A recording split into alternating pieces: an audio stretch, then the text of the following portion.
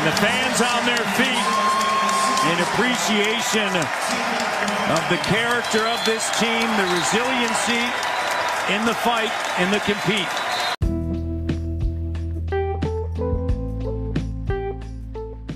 So overall, an exhilarating Raptors campaign ends with a damp squib of a loss, 132-97, a blowout by Philly in Toronto, a Game 6 that I guess none of us would have expected to come around in the first place, but then when it did manifest itself, we didn't expect it to go this way.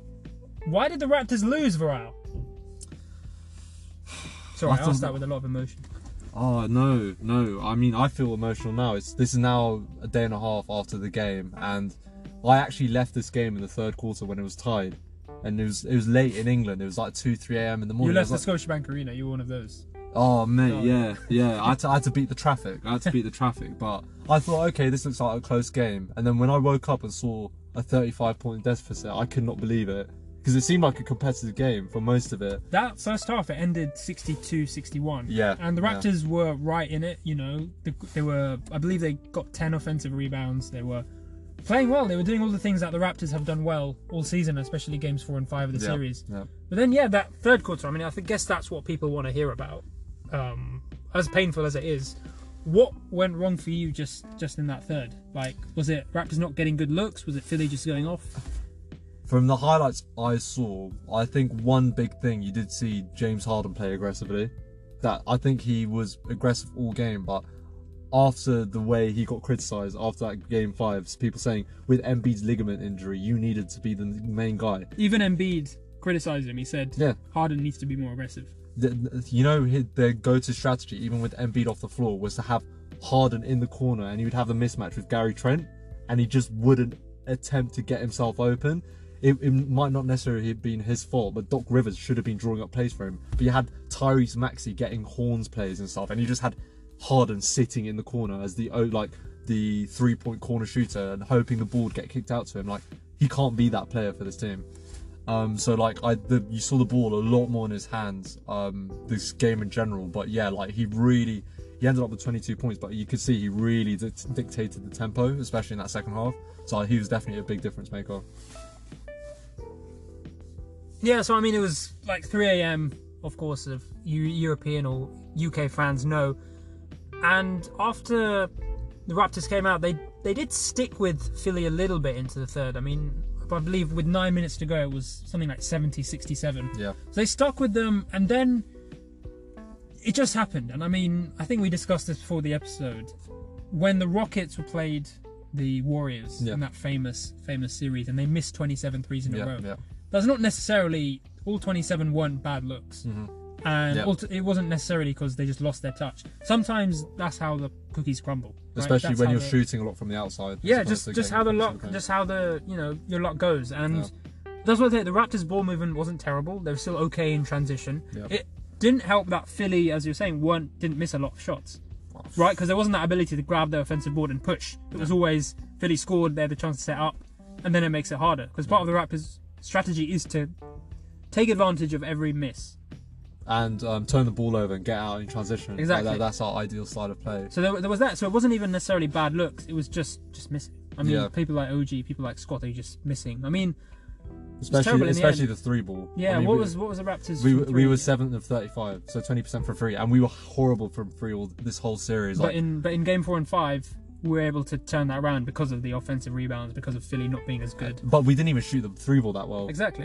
So imagine we should have been the better 3-point team going into the series. But I mean, apart from Gary Trent, I guess OG. I mean, Siakam can shoot it decently. Van Vliet is a good 3-point shooter. Van Vliet, do you think? I mean, game 5. That's interesting because at the end of the game 5 episode, I said, let's keep resting Van Vliet because this lengthy 6'9" lineup is doing very well against the likes of Maxey. Do you think the Van Vliet's absence hurt in game 6? Do you think it would have been useful? Well, he's just not healthy, is he? I saw some really unfair criticism. Somebody said Van Vliet was one of the stars who underperformed in these playoffs. I said, yeah, but he wasn't healthy. It's true. If you knew Toronto basketball, that he did not move how he normally moves. He was shooting horribly from the field, but he just didn't look right. So I think it was the right move not playing him again because he's just not fully healthy, and normally he's a very good defender, and if he wasn't doing that also, if his shot wasn't going down, then he's a detriment to us on the court. So I think he wouldn't have, unless of course he was healthy, the unhealthy VanVleet wouldn't have made a difference in this game 6. No, and defensively, you know, he couldn't keep up with Tyrese Maxey his first few games, which didn't help at all. Yeah. But yeah, I mean, it's tough to really go into this game apart from saying that they just bricked it in the third quarter, really. I think one other thing this was typical of is we've mentioned it before, like our boom or bust defensive like culture, because if we're not forcing steals and turnovers, like we gamble all the time. Like our defense is all about gambling. It's not about contesting every single shot. It's about trying to force that turnover. So in this game again, I think the 76ers, they had like 10 turnovers, and if they're turning the ball over that little, they're going to beat us every single time.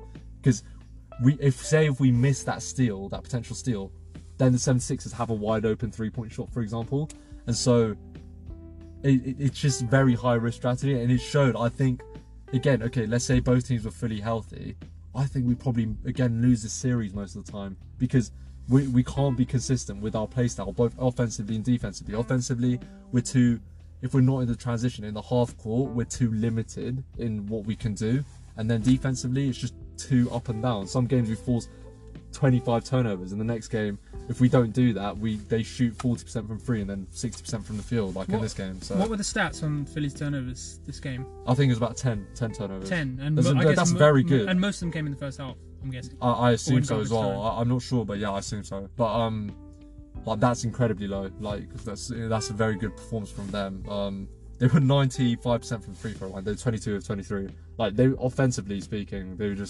I mean, 40%. Yeah, 40% from 3. They're spectacular. 50 from the field. I mean, Joel had 35 points, 33 points, despite basically being like half injured. Like half his body's injured. He had the shattered orbital bone this game. Still hasn't had the ligament in his hand heel, and he looked like Superman. Yeah, I mean, who was it? I think Ken Burch won the tip-off against Embiid, which was kind of weird. Yeah. But it kind of shows you he wasn't playing healthy. And he still ended up with 33 points. Yeah. So we both predicted Raptors either in 6 or 7. Yeah. What went wrong? Why were we so off? We went that off. I mean, the Raptors could have easily forced a Game 7. If they won Game 3, they could have, we could have been going into Game 7 last night. Yeah. But why were we so wrong? Do we want to just say injuries, or do we think there's more No, because to they it had Embiid injured as well. So I'd say VanVleet cancelled out Embiid, to be honest. But the level to which Embiid was injured, he could still clearly play through this. And it was only one game really that affected him. But think about 2019 when VanVleet was fully healthy, and the Sixers were the worst matchup for him. Right. I don't know if he's developed his game enough to deal with them. Right. No, that's a good point. But I can point to more than VanVleet. We said OG going into the series wasn't healthy. We had Scotty Barnes was essentially on one ankle. He played 1 minute. Yeah, Scotty was a big miss. Scotty was a big miss, and yeah, he probably didn't come back fully healthy. But what a beast though! Like anyone knows, he's had a sprained ankle. It's a horrible injury, man. Like you can barely walk on it, and he's playing 41 minutes. It's just ridiculous. And even in this game, I mean, stats don't look great, but he was brave. He sort of led the team. He played point, right? I mean, him and Siakam played point for most of the game. Yeah. And 7 rebounds, 3 assists, 18 points. 18 points, yeah. You literally couldn't ask for anything more from him. I think one thing to look at, OG this series is, I think, particularly passive.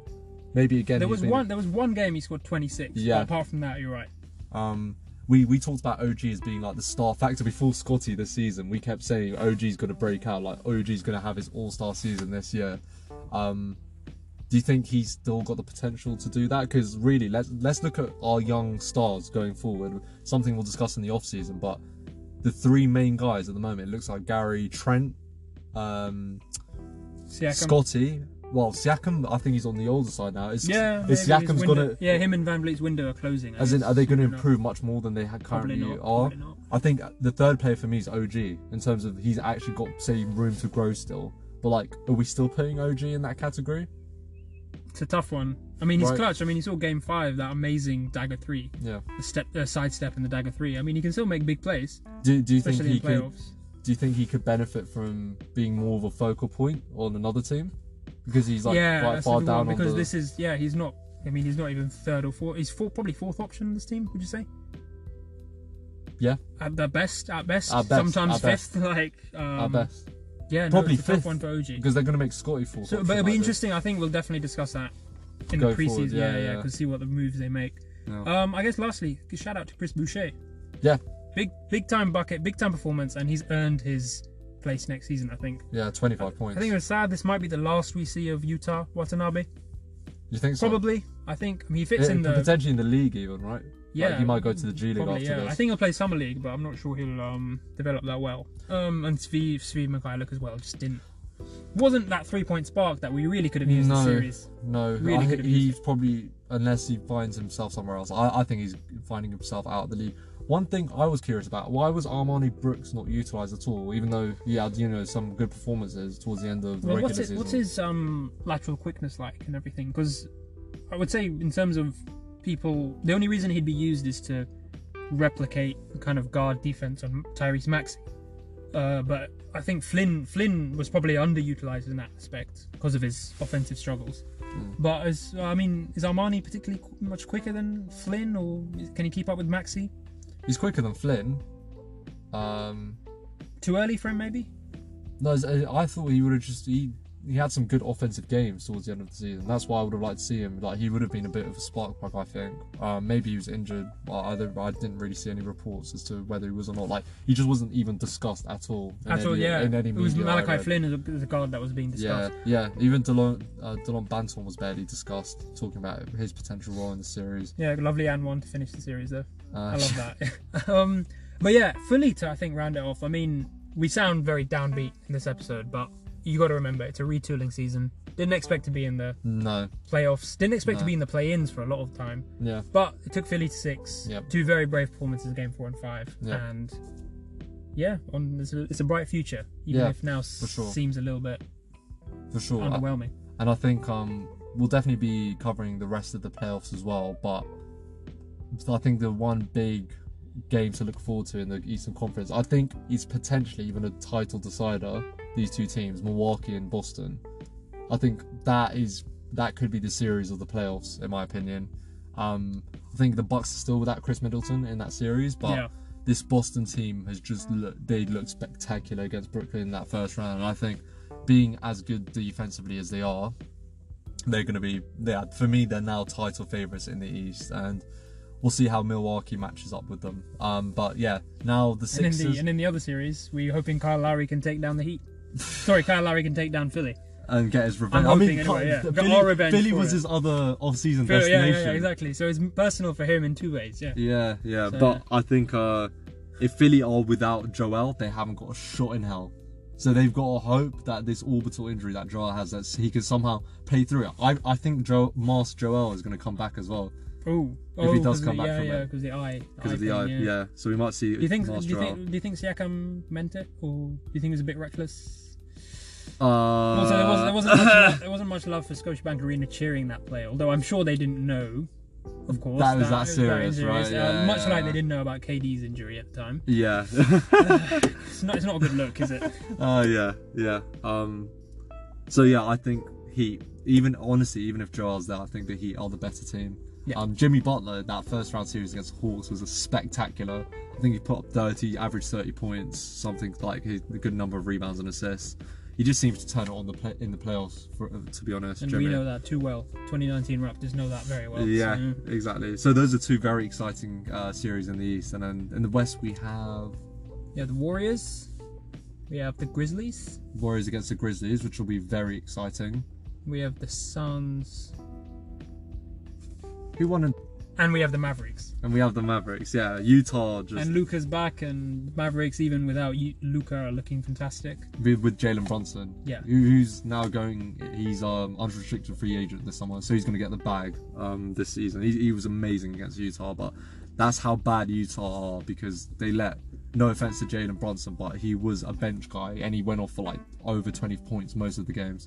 So yeah, there's no Raptors, but there's still a fantastic postseason to get to, and I'm sure Varel will be covering it in his full glory while I'm sobbing, still thinking about Scotty Barnes' injury.